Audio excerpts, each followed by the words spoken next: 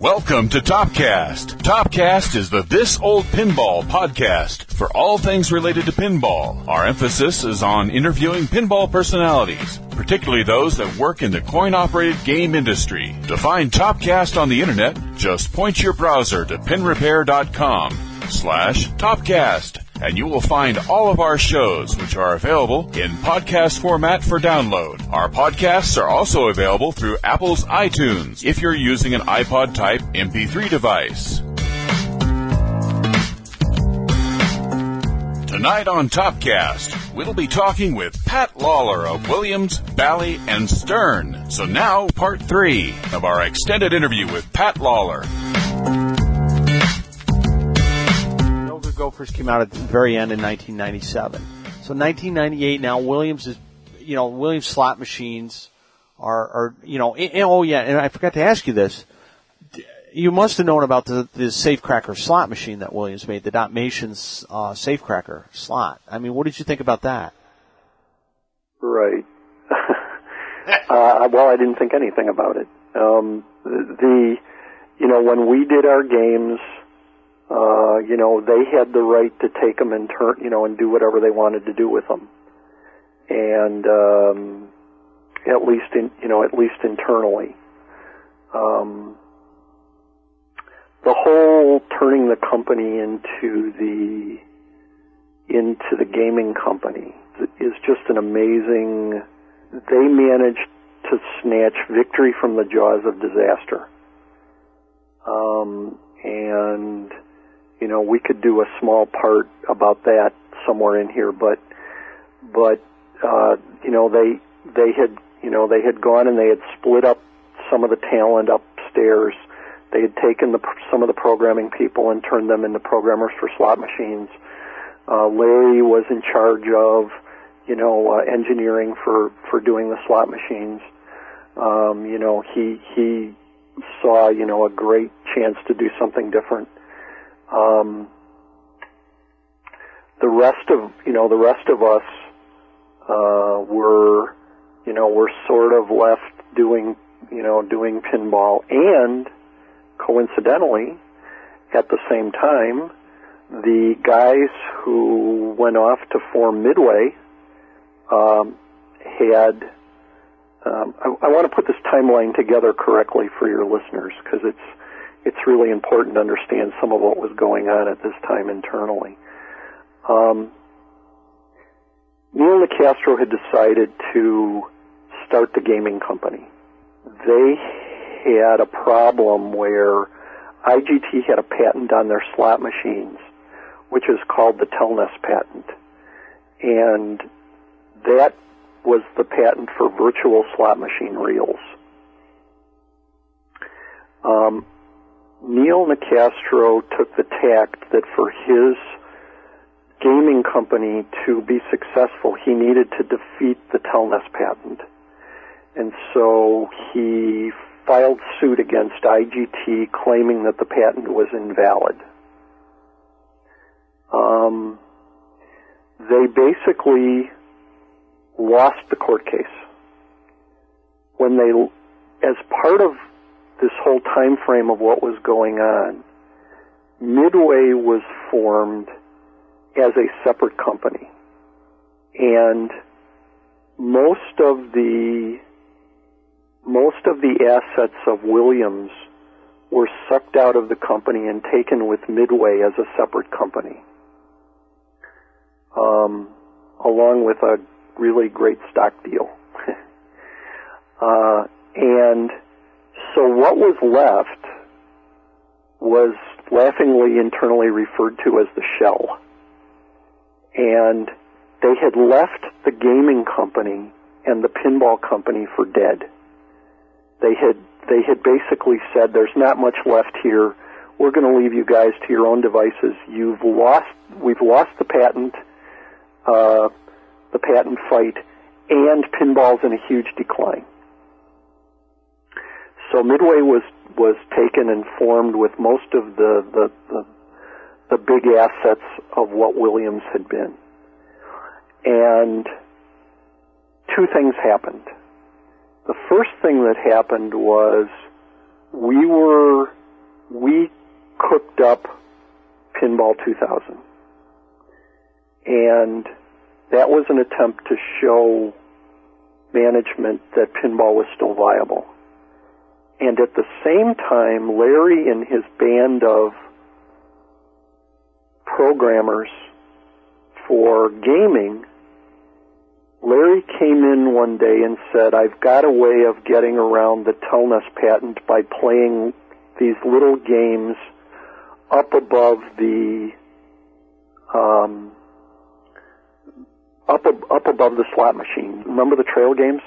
Right. So he said, I got a way you could play these games on the dotmation screen above the spinning reels. So it doesn't violate the Telness patent. Right. And even better, he remembered that we had set up all those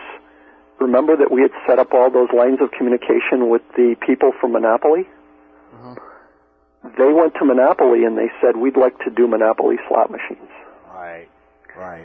And from the depths of disaster came victory for the slot machine group. And that was due to Larry. And on the pinball side of it, we ended up heading off, Gomez and I ended up doing the prototype for Pinball 2000 and making that happen. Looking back on it, Larry, even though he saved the gaming company, he kind of threw the last nail in the coffin to pinball because, Nick Castro now, like you said, with the Monopoly slot machines were unbelievably successful. Larry did exactly what he was supposed to do. Right. And he used his incredible talent to turn a company into something doable. And at the same time, he was working with the pinball people. He was coming in and saying, this whole Pin 2000 thing is unbelievable. I mean, Larry was working 80 hours a week. He was working 120 hours a week on both of these things. And, the whole Pin 2000 thing to have been brought to fruition in a year, and to turn out the way it was, is just an awesome talent, of everyone involved, of everybody who was involved in it. And in my eyes, until I see differently, it was the last, I didn't say last great, but it was the last attempt anybody has made to change the death spiral of pinball. Right.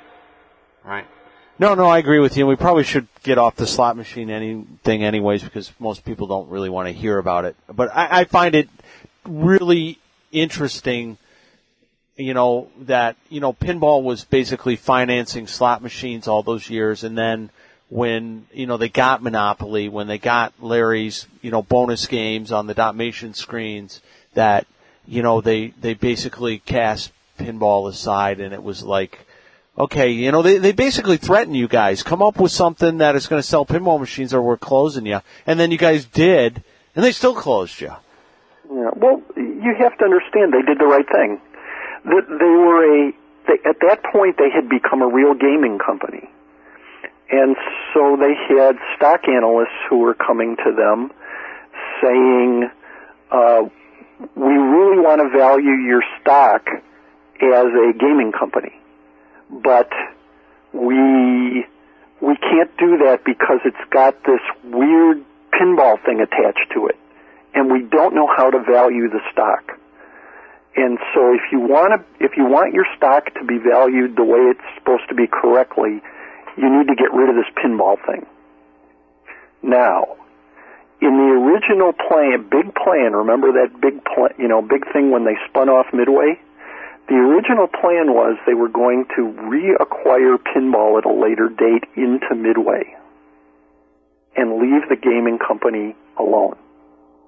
And what happened was, just like is happening with us now, revenue started to drop in arcade video. And there was no way they could justify spending the money picking up the pinball company and dragging it back into that company. And so They had one of two choices. They could either sell the company, sell the pinball division outright, or they could write the pinball division down for what it was write-downable for, which was $12 million, which meant that they had to sell the pinball division for $12 million in order for it to be the right move. And nobody in their right mind was willing to pay $12 million for a pinball group. And that was how the company died. Seems so cheap today, $12 million, you know. Oh, that's astronomical. Nobody would pay that for a pinball company. Yeah. Nobody would pay that for a pinball company today. Nobody would pay $2 million for a pinball company today. Right. How do you justify tying up that kind of capital on a return on investment on a product that makes as little as pinball does? And so, you know, pinball started to digress back where it came from, which was being run by family businesses. And, you know, that's where it is today. It's run by a family-owned business. Well, right before we get to that, the development of Pinball 2000, I mean, you and Gomez saw the ideas that were being kicked around and obviously didn't like them. I mean, what did you see that really, you know, was it the idea of baby Pac-Man type models that just, you know, gave you nightmares? Yes. George worked for Bally when I worked for Dave Nutting back at the beginning of this talk. And they hit in the first sort of collapse of pinball in the early 80s when gaming was really cranking. They were desperate to sell pinball machines, and one of the things they did was they did these things called video pinball machines, which were Baby Pac-Pin and Granny and the Gators, and there was a game called Caveman, which there was a patent involved with Caveman by Gottlieb. And operators have a long memory. They have a really long memory, and so do distributors. And if we had gone out in the world and stuck a TV monitor on top of a pinball machine, the first words out of their mouth would have been, Baby Pac-Pin. And we knew we couldn't do that. We knew that for sure, if we took that tact, we'd be dead. Both of us had been around in the early days of video games, and in the early days of coin-operated video games, in order to try and give you a much more rich 3D effect, they did a lot of this half-silvered mirror trick, where you could get things to appear to have more depth than what was there. And so we both knew that the half-silvered mirror trick had been used.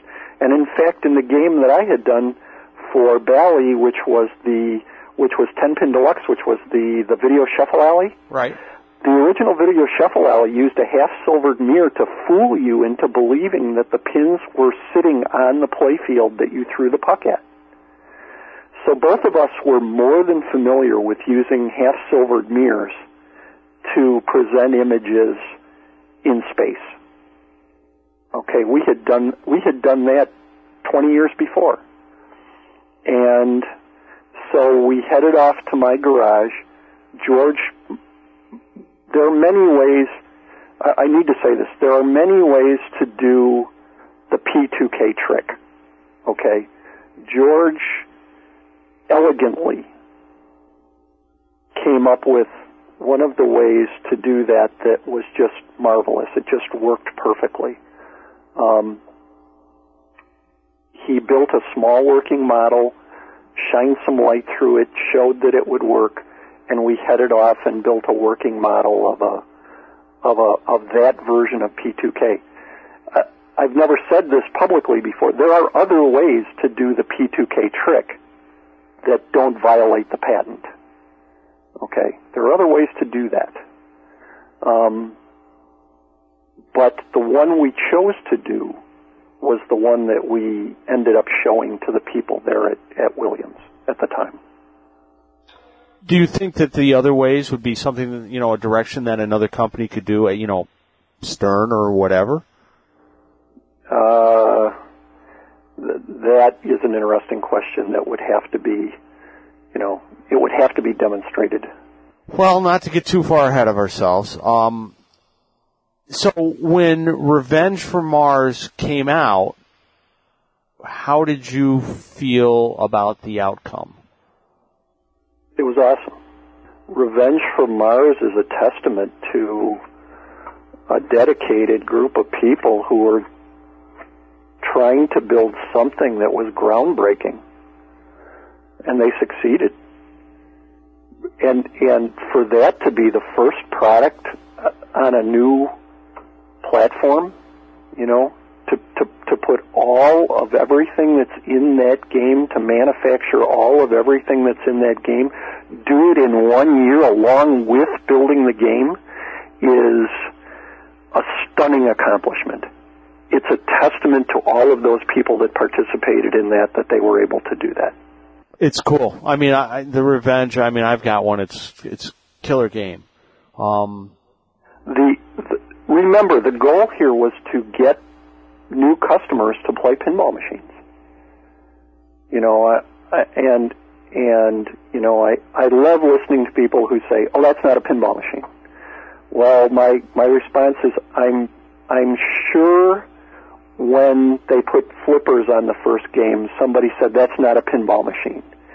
And when electromechanicals went to solid state, somebody walked up and went, "That's not a pinball machine." And when somebody put a dot matrix on a game, there were people going, "That's not a pinball machine, it's got video on it."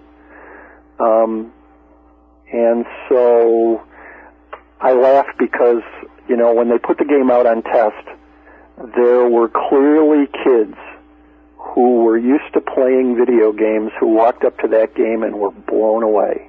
And they were stuffing money into it going, "This is really fun. This is really cool." And they did what they set out to do. Everybody set out to build a game that would bring new customers in, attract people who hadn't played pinball, and show them that we could take technology and make it work to our advantage. And that product is a stunning achievement. Now, when Nicastro basically shut the door on the whole project and on the pinball division, what was were you in denial, or how did that whole thing transpire in your mind? No, when they killed us, I've already said this publicly. For me personally, it was as if a giant weight had been lifted off my shoulders. Not because I didn't want the company to succeed, but because every day going to work there, we were being told that nothing we did was good enough. That group was being beat on a regular basis, day in and day out, day in and day out. "You guys aren't good enough. You guys aren't making us any money. You guys aren't doing as well as the slot machine guys. How come you guys used to make us a lot of money and you don't make us any money anymore?" And we had gone from being the guys who had, you already said this, we were the guys who funded all of those other groups originally. And we went to being people that you wouldn't even give the time of day to in the halls of the company. "Oh, look, it's a pinball guy. Why don't we kick him out on the street?" And that's just the way, those kind of businesses are. One day you're the cool thing and the next day you're not a cool thing at all. But it was very wearing. It was very, very, very hard to want to get up every day and go try and, the internal joke was, "Are we going to save the company again today?" And it just got to be very wearing. Did you feel that Wizard Blocks, your Pinball 2000 game, how revolutionary? I know you kind of were taking a different approach in that you weren't concentrating so heavily on the video per se, but did you think your game was going to be pretty groundbreaking? I think all of P2K was groundbreaking, and you have to understand that pinball in its current form has been around now for 80 years, 90 years, something like that, and P2K was around for a year, and we were sitting there and we were trying to learn the tricks and the traps to turn it into something, outrageous. And there were different things we needed to do. We needed to, you needed to try and come up with, in my eyes, you needed to come up with a slightly better balance between the pinball and the video. You needed to make sure that, that you kept the illusion of the hologram there by not letting the video go all the way out to the edges of the screen, which is, what happened a lot in Star Wars. And if you kept the illusion alive, if you kept, something as simple as a little character, I'll give you a perfect example. In Revenge from Mars, at the end, there's a saucer that's moving back and forth on the bottom of the screen, and you're trying to hit it with the pinball and blow it up. And that's just outrageously fun. I mean, it's just outrageously fun trying to hit that illusion of an object, with a pinball machine, with a pinball. And so I was trying to, with Wizard Block, strike a different balance between the video and the pinball. Probably a little more pinball, a little less video, and try to use the video to a more custom kind of cause. But we just never were, we never got to the end. The big problem that I saw with Pinball 2000 was the development cost. Now your team's basically doubled in size. I would just think the development cost would make, Twilight Zone look like, it was made on the cheap. I mean, how did you feel about that? This is just me saying this. I don't think we needed to... I think we needed to have the presentation as cool as it was in both of the first games, but I don't think you needed to have as much stuff as you had in the first two games. In video, I'm talking about. It was so different and so unique that we didn't need to do it all at once in the first game.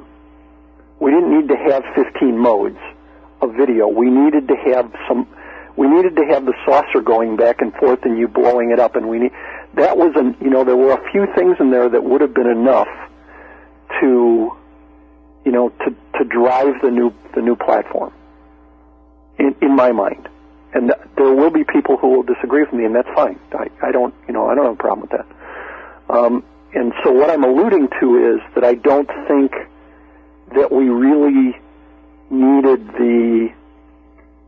quite the level of manpower that we ended up with doing each game. When Williams closed and Stern became the only kid on the block, and like you said, they were not, they weren't a publicly traded firm. That they were basically, Gary Stern's baby. And they approached you, or you approached them. I mean, how was this initial mend? Gary called me, and they wanted to know if I'd be interested in working on pinball, and we had a meeting, and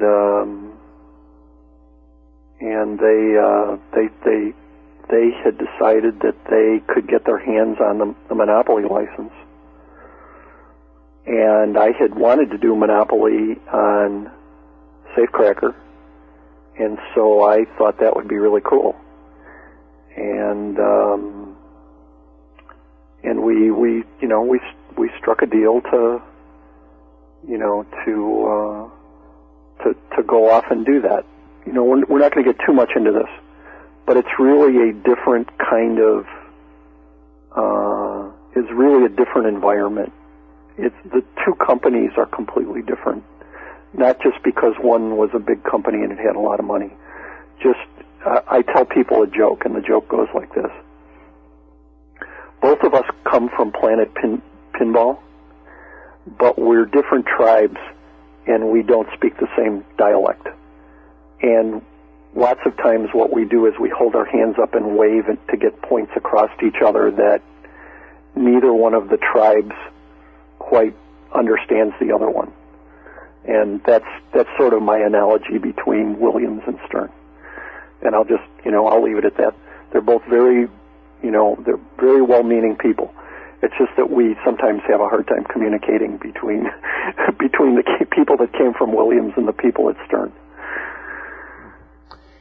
Now, so you went from this Pinball 2000 hardware level that's just, your dreams come true, to stepping back almost, 5, 6, 7, 8 years in hardware, hardware architecture. You're back to a story that goes with that. I'll tell it to you. Dwight Sullivan, who is one of my good friends, I really, really like Dwight. Dwight is a terribly creative person. He said it like this. He said one day when I was, starting to work on Monopoly, he said, and Dwight, you have to understand, Dwight is a big Star Trek fan. Dwight said, "We've all just come from the holodeck of the Enterprise D, and we're all back on the original Enterprise, in 1966. That was how he put it. If you know anything about Star Trek, you'll laugh when you hear that, because we all came from the much more high tech version of Star Trek to the original one with Kirk and Spock, and that's just a hilarious analogy. You said a couple years ago at Expo that you didn't think pinball was going to make it 5 more years. We've gotten... Put that in the context of what was said then. What I said was, if we were talking about how do you take... The specific talk was about the rules of the game and the complexity of the game. And I was talking at that point about...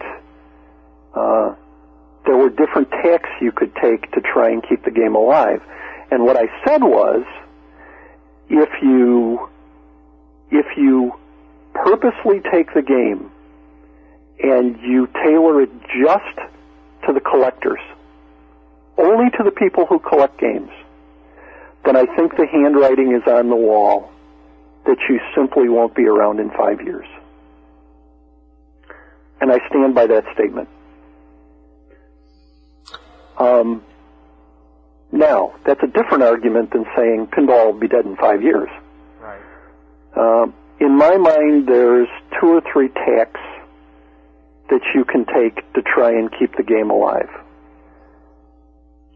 And the question is, does anybody left have the wherewithal to do any of this? The first tack you could take, which is the one I just described, just tailor your product to collectors. Admit that there's no longer a street market for your product, and sell as many games as you possibly can to people who put them in their basement.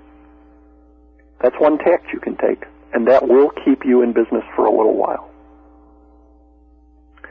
Second tack you can take is you can try and revive, one way or the other, getting the product back out on the street and getting it to earn money again. What does that take? Well, the first thing you have to be cognizant of is that the product is a return on investment device. At Marvin's Place, you don't just put games in there that make 50 cents a week unless they're, of course, a wild game that's part of the museum piece. Okay, the games have to, in other words, if you're an operator, the game has to make money. Marvin's Place is a little different, but the idea being that the games have to make money for people to want to operate them. And So somehow you need to attract the P2K thing. You need to attract new customers to the game. Now, there's two ways you can do that. The first way is you could take the tack that says, I'm going to make the game like the game was made in 1980 so that people can understand it, and hopefully they'll come back to wanting to play a pinball machine. I don't agree with that. I don't think that's the only thing you have to do in order to attract new customers to the product. I think what you have to do is you have to be willing to take a risk. And that risk is you have to have some miniature version of P2K or some small video thing that's in the game. It doesn't have to be a whole screen. It can be one little area that's got a trapdoor with a crazy character waving at you that you're trying to kill with the ball. But entertainment moves on. People who sit there every day with their cell phone now capable of playing every game they want to play on it, it's their GPS device, it's their link to the world, are not going to want to go back to playing old technology. They want to see something new. They want to see something that's just enough different that says there's some technology in this game, it's interesting, I want to play this game. We're past the point where you can just keep stuffing toys in games and expecting people to think that they're cool. There's too much technology on a daily basis that people have in their hands that leads them to think that what a standard pinball machine is lame. And if you want to get new customers, you're going to have to try and do something slightly different. And I think that's where pinball needs to go if it's going to survive in being something other than a museum piece. Something other than a few people are collecting because they remember its heyday. You have to take a chance. You're going to have to try and do something. And it doesn't have to be Pin 2000. There are easier ways. Remember what I said about easier ways to do that? There are easier ways in a smaller sense to accomplish that end and still give people the impression that what you're doing is higher tech. Are you doing anything to develop these things? I have the wherewithal to do all of this because I have a company that was Pat Lawler Design. Technically, in a material sense, I set the company up so that I have an entire model shop. I set the company up so that I have CNC machines. I set the company up so that I have the ability to take and do small chunks of video if I want to. What I'm currently doing is I'm working on redemption games for kids. And sadly, redemption games for kids are now beyond pinball. There are really fun video versions of things for kids that are redemption games, which are combination games for kids, which do the half-silvered mirror trick and stuff. And so that's what I'm currently up to. Do I have the wherewithal to do that? Sure, I can do that. Do I see anybody right now that would beat a path to my door that would want that done? The answer is no. Can we talk about Family Guy at all? I can answer a couple of questions, maybe. Okay. It seems that you've had a very family-friendly attitude about pinball in general. I mean, you don't cross the PG line. Probably don't even probably don't even approach PG-13. When you did Family Guy and you saw what it became, was this a concern of yours? At Williams, the group there prided itself on doing product that, that was, sometimes we double entendre'd you to death, but we didn't un-PG what we were doing, because our goal was to attract the widest possible audience. In my estimation, when you're trying to sell goods to the general public, what you're trying to do is you're trying to do sell to the most people possible. And when you start to cross some lines, you end up with a problem where there are people who'll say, I won't operate that product, I won't use that product, I won't put that product in my basement. And you run into a problem. And so I've always tried to cast the widest net possible. And so when I see that line being crossed, I have a problem. And I guess it's easy for you to stare at me and say, oh, he's just an old fogey, a dummy. But I felt that way my whole life. I felt if you're going to sell something to people, you want to, here's the analogy. The analogy is real simple. Do I want to sell 20 million of something in Walmart, or do I want to sell 10 of them in a jewelry store somewhere? I want to sell 20 million of them. And so my feeling always was, don't cross the line. You don't need to cross the line. In Family Guy's defense, since I got rid of the Addams Family, it totally kicks butt at both my location and Marvin's. I mean, I know those are only 2 locations, but it just kills kills the other games as far as money. It makes more than any other game in the pinball line by far, by twice what the other games. And again, the other games are all recent model years. I really think you should be congratulated with Family Guy and what you did. Maybe it did.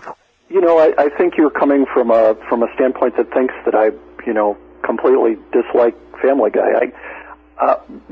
Mechanically, what I did in the game, the whole thing with the mini playfield, and the playfield in general is a big leap. I had a wonderful experience meeting with the Family Guy people in Los Angeles and presenting them that whole Stewie mini playfield thing. That I was sitting in a conference room with the people that make the show, and they went, that thing's really cool. To be sitting in a room full of creative people and have them, to have them, see the smile on their face, hey, that's really clever, means you did your homework that day. So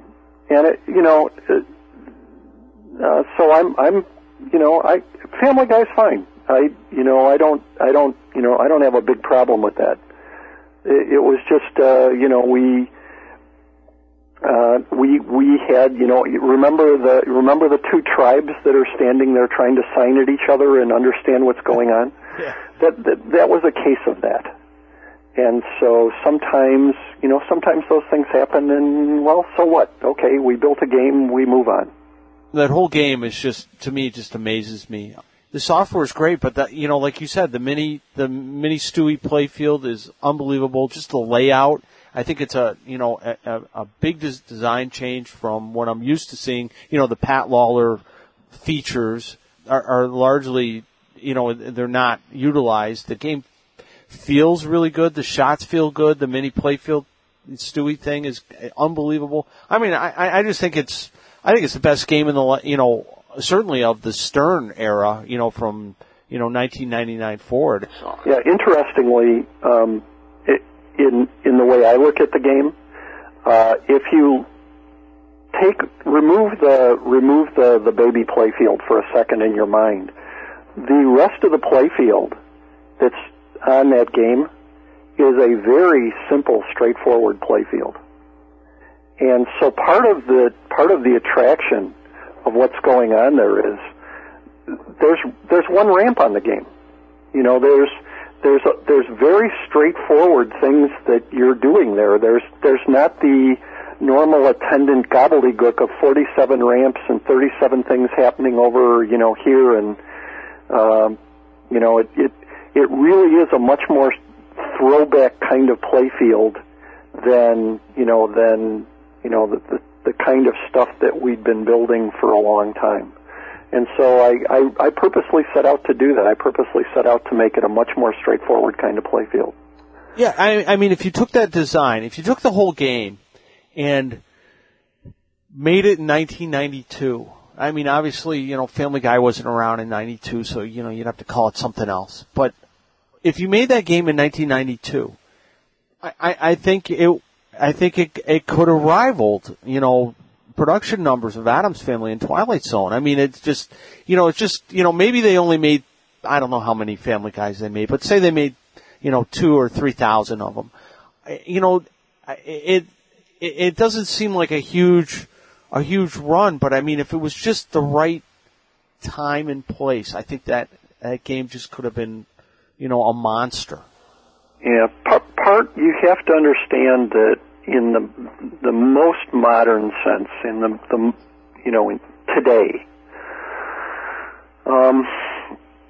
way more than in 1992, theme is everything.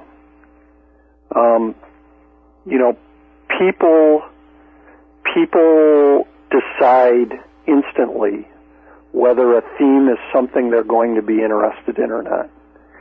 And so when there were a lot of people who came out and said, I can't buy Family Guy. I can't, more than you believe, more than you would think.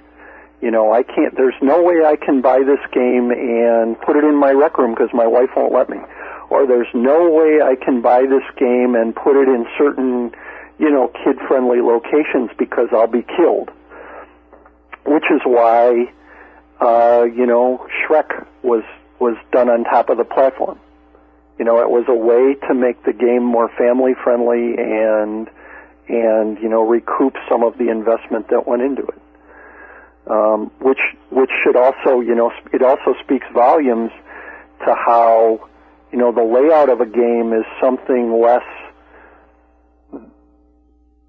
contributory in percentage to how people perceive the product than the theme, as compared back in, if you go back to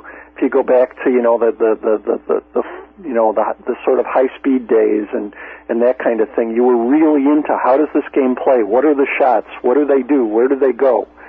And now the first question out of somebody's mouth is, what's the theme?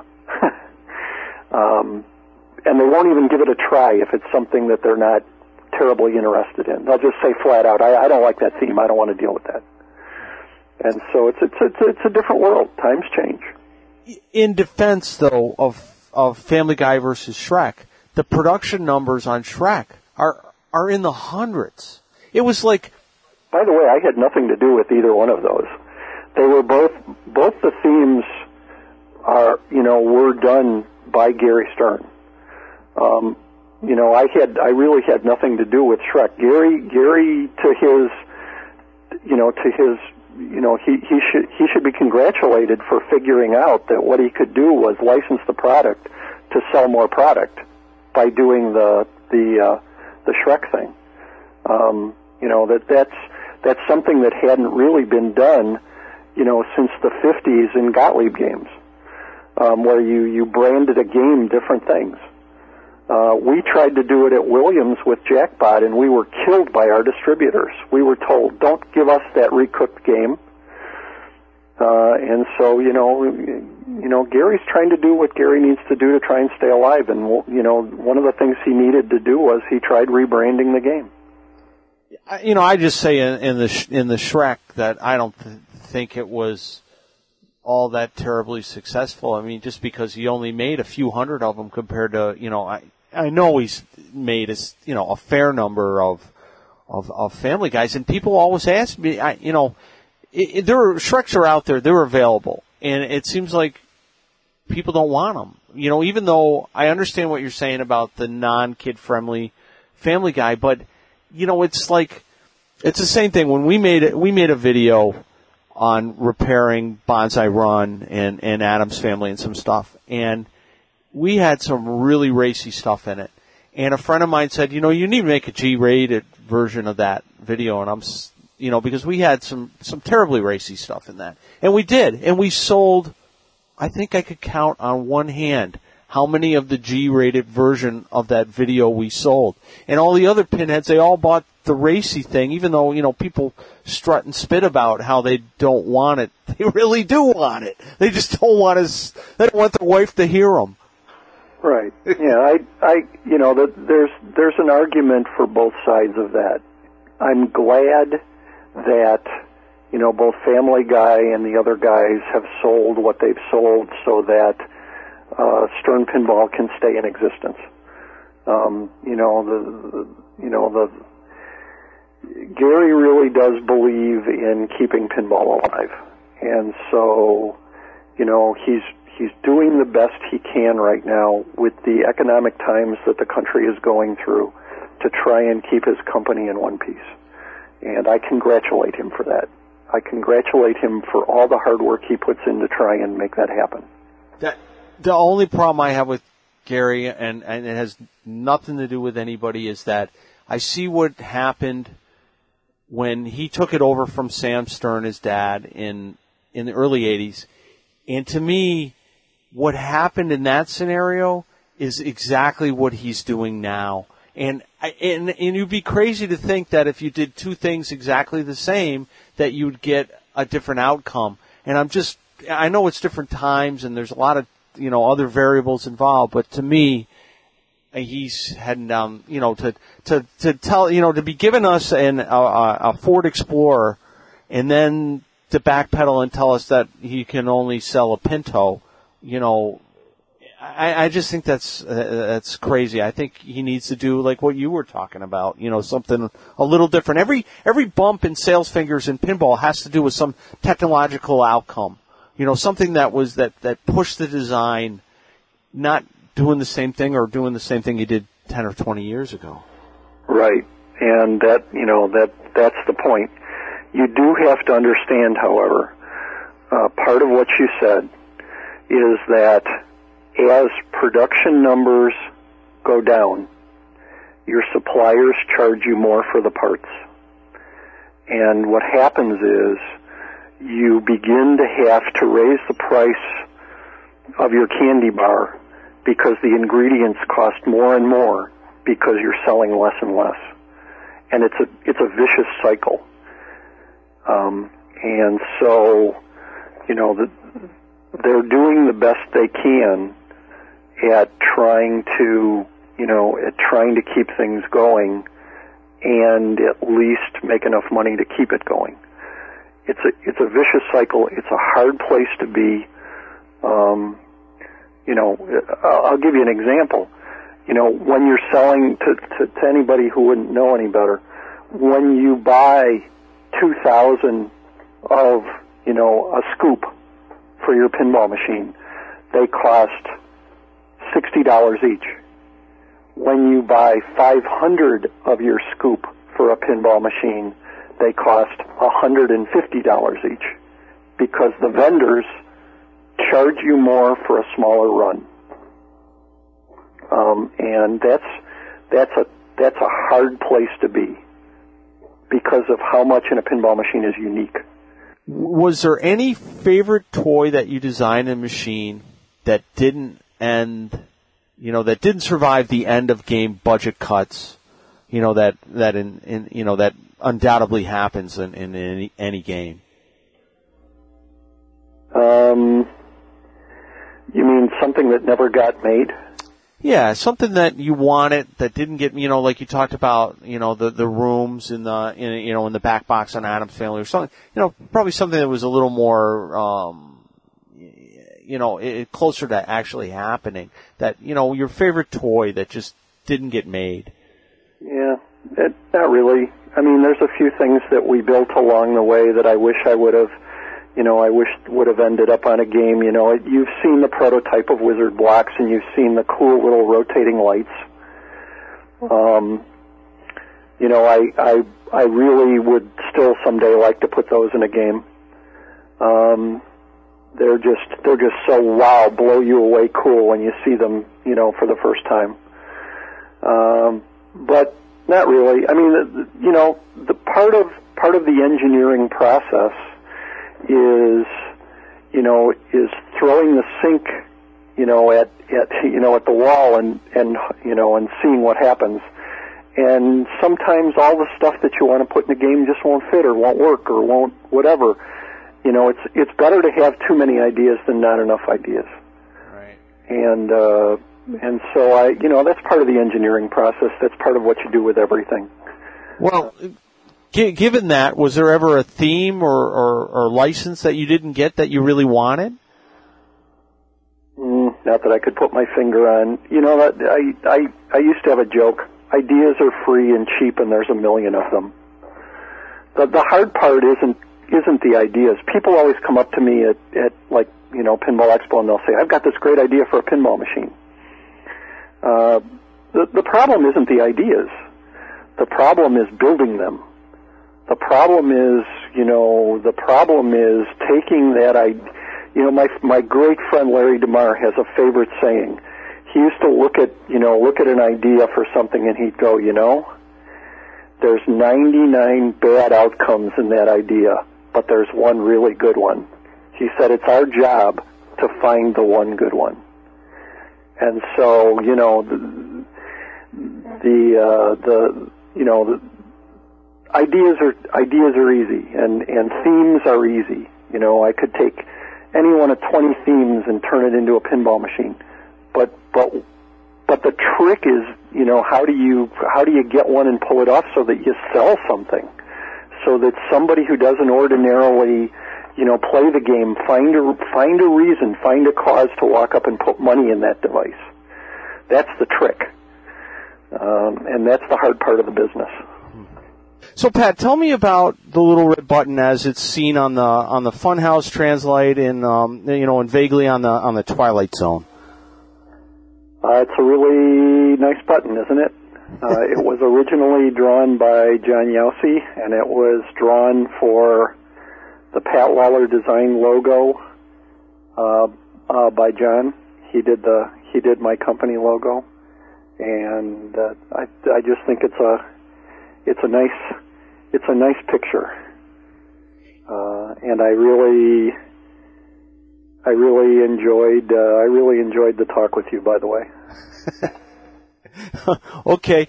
So there's no end of world nuclear disaster type overtures of doomsday type scenarios with the button? Just it's personal meaning for me and other members of the game team, so we just leave it at that. Okay, fair enough. Hey, thank you, Pat, for explaining that at least vaguely. Sure. And I appreciate you, asking fair questions and, all that good stuff. Well, good luck to you, and I do hope that I see another Pat Lawler pinball machine at some point in time. I mean, I'm sure I speak for everybody that says that. Yeah, me too. That would be fun, but I think we need to shake up what these games do first. Right. And so who knows? Maybe we'll give it another shot here. Okay. Well, thank you again. I appreciate the talk. Yeah, and I appreciate your time greatly. Thank you again. Okay. Thanks. Bye. Bye. This completes part 3 of our extended interview with Pat Lawler, the pinball game designer for Williams, Bally, and Stern. TOPcast is a podcast covering pinball and the coin-operated amusement industry. It's available free of charge on iTunes and additionally available for download at pinrepair.com/TOPcast. TOPcast is produced by Clay Harrell. Production assistance by The Corn and Al Warner. This is Lawrence Brown reminding you that TOPcast is copyrighted 2010 by pinrepair.com.